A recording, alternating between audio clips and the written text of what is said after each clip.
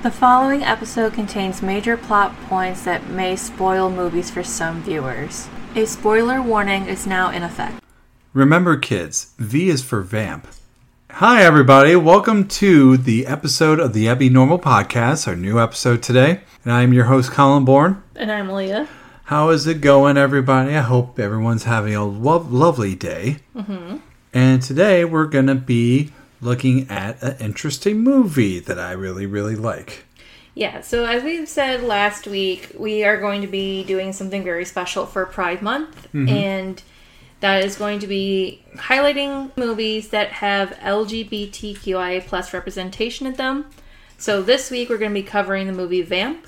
I believe there's a lot of great representation here. Which I never knew growing up that this was that type of movie until I realized, Grace Jones is in it. Yeah. So she really brings a lot of that fire into this movie. Yeah. What's up? And she does not care what anyone thinks. Even in all of her interviews that I've watched, she had never given a shit about what people thought about her as an individual. Yeah. And I think that's the one thing I like about her, She's like her own punk rock sense of who she is. And she knows who she is. Mm-hmm. And she puts that out there. It's both, mysterious, but yet highly intellected. And one of the best fashion icons, too. Yes. She's always worn something that just seems crazy. And just people are just talking about it even the week after. Mm-hmm. And that's what makes her a pioneer in what she does. Yeah. And she has a lot of associates who are in the art industry. And I'll go over some of them as we go along with this movie because there's a lot in here that I realize about Grace Jones herself as a person. And like I said, how many people in the community had their hand in making this movie. And I think I even mentioned before, it's one of those movies that's highlighted in the Queer for Fear docuseries that's on Shudder, mm-hmm. which I have said before. They don't sponsor us, but if it's something that piques your interest or you like to learn more about it, it's on Shudder. Yeah, go and watch it. It's a good docuseries too. I've watched a few of them, mm-hmm. and especially one with Vamp. Yes. But I knew this movie way before it was ever even talked about in documentaries. Mm-hmm. And when I first time saw it, when I was I think it was about 10, 11 years ago. Yes. And I was just kind of shitting my pants because it was way different than any other 80s vampire movie I've watched. Because other vampire movies are either very sensual or very funny, stuff like that. But this one was just no holds bar. It had everything you wanted. It had the hardcoreness of the gore. It had humor. It had sensual. It had exoticness. It had basically everything. And plus, not only that, Grace Jones's makeup for the vampire is pretty nuts looking. Yeah. And with her vampire, her is more Egyptian theme. Do they ever explain that in the movie? Not much, but they're always... Then how do you know that? Well, honey, I can tell because there was definitely the hieroglyphics. I think they talked about it a little bit. I'm trying to remember. But I know there is Egyptian theme within her vampire character because vampires also came from Egyptian culture as well. Okay. So, yeah. They say some of the first vampires came from Egypt. Mm-hmm. But before we go into Vamp, though, is there anything you want to touch base on outside of the movie Vamp? Anything new in the world of horror you want to talk about? Is this a rhetorical question? Well, I feel like you and I have come across some horror stuff in recent weeks and months. Oh. Wouldn't you say? I don't know about lately. Ooh, I got one. It just came to mind. Did you hear about the new, what's it called? What do you call those? Insidious? No, cereals. Those cereals. Oh, yeah. The monster cereals. Actually, you and Carolyn sent me these the other day, and it was the new, the caramel apple flavor. They haven't made one in, they said about 35 years. Yeah. So, I thought that was pretty cool. Yeah, so it's the Count Chocula, Boo Berry, and Frankenberry, right? Is that what they were? Original 3 flavors? First of all, Count Chocula. Yes. Boo Berry. Yes. Frankenberry. Yep. Yummy Mummy. Yep. Fruit Brute. Okay. I think either Yummy Mummy was the last one was made about 35 years ago, or I think it was Fruit Brute. No, actually, no. I think it was Yummy Mummy. because Fruit Brute was already in it. And they're General Mills brand, right? Mm-hmm. Yeah, so General Mills came out with another new Monster cereal flavor. I forgot what's her name. You just said Carmela Apple? Oh, no, well, the flavor was. Oh, I think her name is Carmela Creeper. Yes. Which, that's a pretty badass name. You like it because it has the word creeper in it, like your band name. I thought it was interesting. I think they must have got it from us, but no, I mean, if they did get it from us, like if they looked up, hey, there's this band called Grease Creeper, let's call our new cereal Carmela Creeper. Yeah. And I actually would love that. I mean, we could sponsor that, that'd be sweet. But no, I don't know if we got it from. No, she didn't get it from us. But yeah. Yeah. But I was actually really excited about that. I was just like, man, is Halloween coming early this year or what? Yeah. So they just released that, and I feel like there's something else I'm missing too. Yeah, but you'll think about it. I know it's going to come to me probably later on the let's episode. Move on as time goes on. And if you think about it, you can just randomly be like, oh, I remember now. I do want to make one more thing known.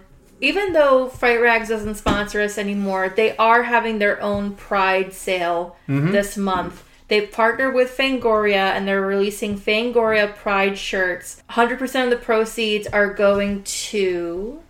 They go to the LGBT Plus Center Orlando. It's an organization that's been ongoing since 1978. Has provided services to the LGBTQ plus community in Central Florida, and is the only community center offering comprehensive HIV services, mental health counseling, victim service case management, peer-led social and support groups, addiction therapy and recovery, food pantries, and housing stability case managements.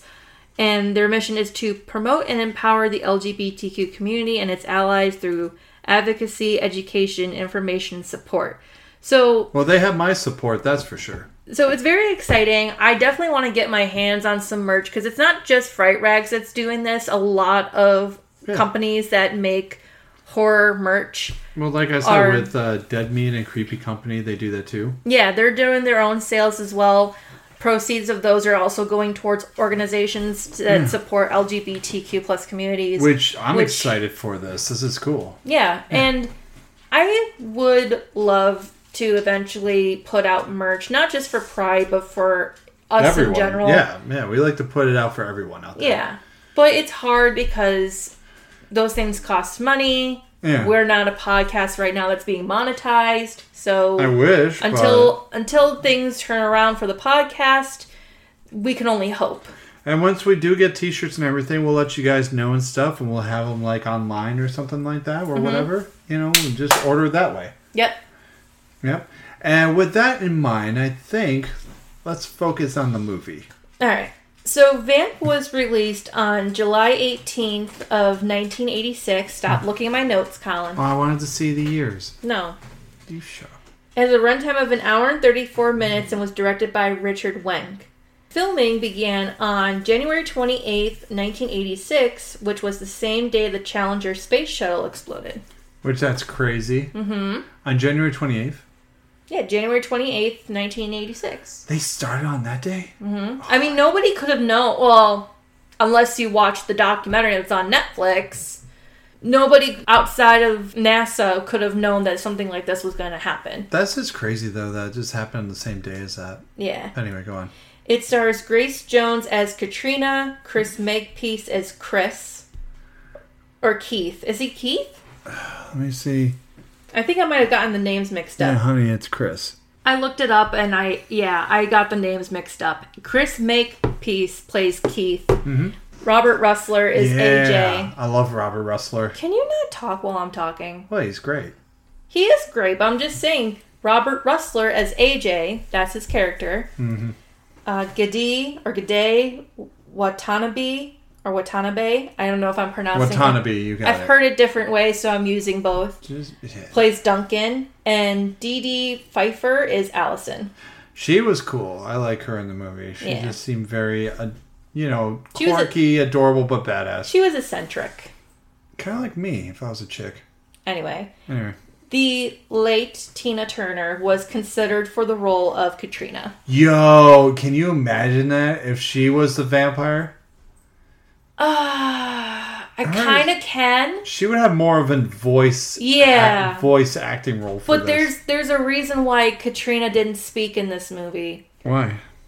I'll get to that in a little bit. Why do you do that? You tease. But I definitely agree. If Tina Turner had played the role as Katrina, she would have been way more vocal than Grace Jones was in this film. Her vampire would probably be a little more horrifying looking.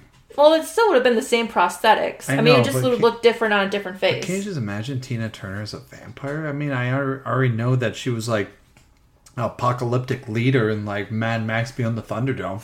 That could be why she was almost casted for this role. Yeah, but... Not for nothing. The setting of where the nightclub takes place kind of looks like something out of Mad Max almost. Because of how deserted it kind of looks at night. But Mad Max was already released a year prior, so she would have had time to do the movie. Yeah. So is there anything you want to talk about before we go into the plot? No, just go into the plot. All right. So two college students, Keith and AJ, set out to hire an exotic dancer to schmooze their way into a campus fraternity. Ridiculous. Excuse you? I'm just saying, that's just ridiculous that they do that. They borrow a Cadillac from fellow student Duncan, who insists on accompanying them to scope out strip clubs in a nearby city. The three students find themselves at a club in a shady part of town, and after being mesmerized by a strange dancer, Katrina, AJ approaches her in her dressing room to inquire about her dancing services for the frat party. Now, like I said, I feel like if Tina Turner had been casted for Katrina, she would have been way more vocal, because it was actually Grace Jones's idea of having her character Katrina be nonverbal, and this was inspired by another non-speaking vampire role, Nosferatu. Yep. So I think that's... Well, then again, that was in the silent era too, but yeah. But I still think it's more mysterious if they don't talk. And I think the fact that she doesn't talk at all is not only even more mysterious, but it also continues to put you on that sense of edginess, where you don't know what she's going to do, because all of her communication is based on her body language and her actions. Like, you don't know what she's thinking or what she's yelling. Yeah, but her yelling and all that is actually still very creepy. Yeah, and she laughs too. Like, her cackles are really weird. I love it though. Yeah. Due to low budgeting, Grace Jones's costumes were lended to her by fashion designer friends. Yeah. So she, like I said, she really pulled her resources in this one. She had got costumes lended to her. She had, her makeup and body paint done by friends of hers, which I'll get into in a second. But, it really took a lot of her resources to make this movie what it was for her character, which I applaud. The paint Grace Jones dons on during the dance scene was painted by Keith Haring, an LGBTQIA+ pop artist during the 1980s who advocated for safe sex and AIDS awareness. And in 1983, Haring also did the same body paint on choreographer Bill T. Jones in that same artistic style. Which I thought was really cool. Yeah, and like, definitely the artwork for this movie was definitely top notch. Yeah, and even Gide Watanabe even says in the In Search of Darkness docu-series that's also on Shudder. Yep. When they were preparing for that scene, he sat off to the side and watched Keith Haring paint on Grace Jones's body. And I think it's the same paint that's also on the human statue, the chair statue that she dances on. Yeah. Which, by the way, the human human shaped statue displayed during Katrina's dance scene is modeled after Jones's then boyfriend, Dolph Lundgren. Lundgren. Sound it out, Colin. What does this say? Lundgren. Yeah, you got it. Anyway, the song that played during the scene was sung by Grace Jones herself, although it was never commercially released but credited, titled Vamp, in the movie. A reworked version of the track was released on her album Bulletproof Heart, released in 1989. Which I thought was really cool. Yeah. From here on out, though, those are the only behind-the-scenes notes I have written for this movie. Wow, you're on your own. There is one more, but I'll pointed out after this. I would have used them in different parts. Well, it's hard because all of those pieces of facts were just from the dance scene alone. But anyway, so Katrina pins AJ on her blood-filled waterbed. Yeah. And begins seducing AJ by massaging, licking, and gently biting his chest. Once AJ is entranced, Katrina transforms into a vampire and breaks one of AJ's arms to subdue him and kills him after biting deep into his neck. Oh yeah, that biting scene was ugh. Yeah, which Robert Ressler even says in the same In Search of Darkness documentary that Grace Jones really committed to the bit. She bit so hard on his neck that she actually broke through the prosthetic and on his neck. I don't want to talk about that. Oh my god. All right, go on. Okay. Go on. All right. Oh, that's horrible. So, concerned at AJ's delay... Oh, I hate that. You good? Oh, God, yeah. Concerned by AJ's delay, Keith gets help from a waitress named Amaretto, who insists that she knows him, much to Keith's confusion. The pair search the neighborhood, and Keith is separated from Amaretto while trying to escape from both a street gang as well as from vampires throughout the area. While hiding in a dumpster, Keith finds AJ's dead body, but when he calls the cops and goes back to the club to accuse the owners, the vampires have anticipated him by bringing AJ back to the club as an undead person. Yep. AJ admits to Keith that he's now a vampire, and after realizing that Keith will not kill him and is willing to die for him, AJ stakes himself with a piece of broken furniture. Mm-hmm. Keith, along with Amaretto and Duncan, flee the club. However, their car is struck by other vehicles driven by vampires. After losing the vampires, Keith realizes that Duncan has been turned into a vampire, and he and Amaretto abandon him in the burning car. Which was kind of sad. I felt bad for Duncan in that moment. Me too. Poor guy just wanted friends. He wanted friends and he wanted to get laid. Yeah, but I felt bad for him because he was, he just didn't have friends. Because when we first meet Duncan in this movie, AJ and Keith approach him because they know he's a rich kid from a foreign country who has a nice car, who can take them to nightclubs where they need to go. And all Duncan wants is just to make American friends. Yeah. Like I said, as a new kid from a foreign country who doesn't know anybody, that's all you want to do is try to fit in. Yeah, but what the friends did basically lure him to his death. I know, and I feel... Not only did they lure him there, not intentionally, but they left him to kind of like by himself, unattended. It kind of made him easy prey for vampires to lure on him. And we do get certain moments where we kind of check back on Duncan and he is being like swarmed by patrons of the bar. Yeah, and that's what happens, Yeah, I feel bad for Duncan. Yeah, Pour one out for Duncan. Wait, hold on. There's no water in there or anything. Damn it. Go on. The pair attempt to escape through the sewers as Amaretto reveals... Her real name is Allison, and she met AJ from a game of Spin the Bottle in 5th grade. Oh, wow. Yeah. While they flee through the sewers, they discover and burn a nest of vampires, but Allison is grabbed and held hostage by Katrina, and after an arrow to the face and being staked in the chest with a pipe failed to stop Katrina, Keith kills her by opening a grate, allowing the sunlight to destroy her. Mm-hmm. And before they can escape to the surface, they are trapped by Vlad, who is Katrina's vampire consort. And until Vlad is staked from behind by a revived AJ, who sheepishly states that the stake he tried to kill himself with turned out to be Formica, which is like a false wood. Really? Yeah. Oh. You know what Formica is, right? Huh? Formica? No. You know those chairs that are landward? Oh, yeah. Those are Formica. Oh, okay. They're like a woven... I thought you were saying they are for a guy named Micah. I hate you. What? I hate you right now. Why? Because you're so dumb. I love you, though. You're such a troll. Anyway. What? As Keith and Allison resurface above ground, AJ remains in the sewers, calling out to him his ideas to adapt to his new lifestyle.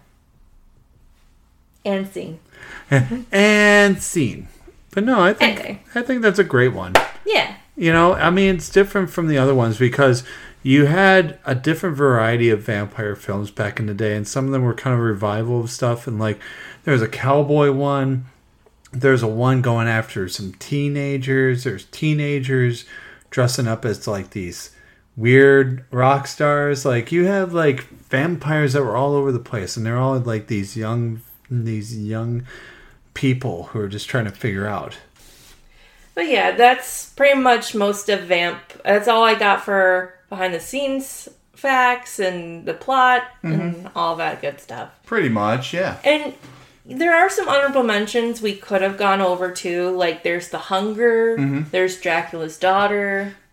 Yeah. There's Interview with a Vampire. Which is not my favorite. Lost Boys is probably the best one. You like to make fun of me for it because the love interaction between David and Michael, like... Okay, so hear me out. It's not... First of all, I don't tease you for it. It's just... You make fun of me. I don't make fun of you. I just think that it's interesting because we have talked about Lost Boys before in depth, and I have my issues with the director of the movie. Really? Joel Schumacher? Yes. Wait, is it Joel Schumacher?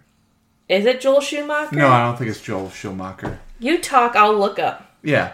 No, but there's really, for you, there's issues. For me, there isn't any issues. I feel like that movie is definitely, I don't know, I'm not trying to be biased or anything, but I feel like it's like the best well-written teenage vampire film. It is Joel Schumacher. Oh, I was right. Think that the fact that he chose to go with hot-looking teenage boys as his focal point for the movie, because, and there was a quote I did say from him. He said something about how, like, vampires are hot, Frankenstein's not hot, and I'm like, well, bitch, you don't fucking know. Well, here's the thing. No, you can't really sexualize Frankenstein's monster. I mean, if you could, I mean, that'd be kind of like a romance novel-esque type of movie if you did that. But with vampires, you can, because for them, they have very fragile looking skin and their bone structure and the way they look. You can shape them to become very beautiful, and they are shapeshifters, so they could probably be ugly on the inside, but on the outside they're these beautifully looking, like, godlike statues. Yeah, and I think the thing about when it comes to... So yeah, I mean, when it comes to vampire movies specifically aren't really my favorite, because I've said it before on the podcast, they become so artistically romanticized that it sort of loses the horror sense in a way. But I think that when I watch Queer for Fear and I see how people of the community explain how they identify or see themselves in the way that the vampires are usually treated, or what they're going through in terms of, like, their own identities as these undead beings that are essentially doomed to walk the earth alone. I can kind of see that parallel and that narrative. That's why I feel like I'm that type of person. But I also feel like Dracula's Daughter, too, is a great example of that, because it's not only a female vampire who is really, really suppressing her urges to feed on people. It also highlights a lot of what was going on at the time for people of the community who were being ostracized just for being gay or lesbians. And, you know, because one of the things, I don't know if you remember, did you watch American Horror Story Asylum season? It was the second season. Not really. Not too much. It kind of centers around this time period in the 50s and 60s. Oh, where is that with the alien thing? And like, there was a bit of an alien plot line, but there was another plot line in that season that kind of identifies with what's going on in Dracula's Daughter, and that's this sort of conversion therapy, which was kind of messed up. So what they would do with, like, let's say with women, for example, who were lesbians, if they were admitted into this sort of treatment, they would be given these drugs that would make them feel repulsed by certain things, and then they would show them objects of, like, women. Like, pictures of women, pictures of, like, women in provocative settings, and Yeah. they would try to physically make it so that women were not attracted to women. And that for women to look at other images of other women... So they were trying to brainwash them. Essentially, which is essentially what conversion therapy is setting out to do. It's making people who are attracted to the same sex be repulsed by that. Can you imagine if they try to do that now to people? They still do that now to people. There are some conversion therapies that are still practicing today, which is terrible. Wow. I'm surprised they still kept that going. But like I said, I think Dracula's Daughter is another good example of that, because all throughout the movie you see Dracula's daughter interact with these men, and she has these urges that she wants to act upon, and they're trying to get her to suppress those. And really, in the movie, the urge is to feed on human blood. Mm-hmm. And she does take on a lot of female victims, like her father did. So that's why the parallel is there, the narrative is there, and I think it's a great example of that type of representation.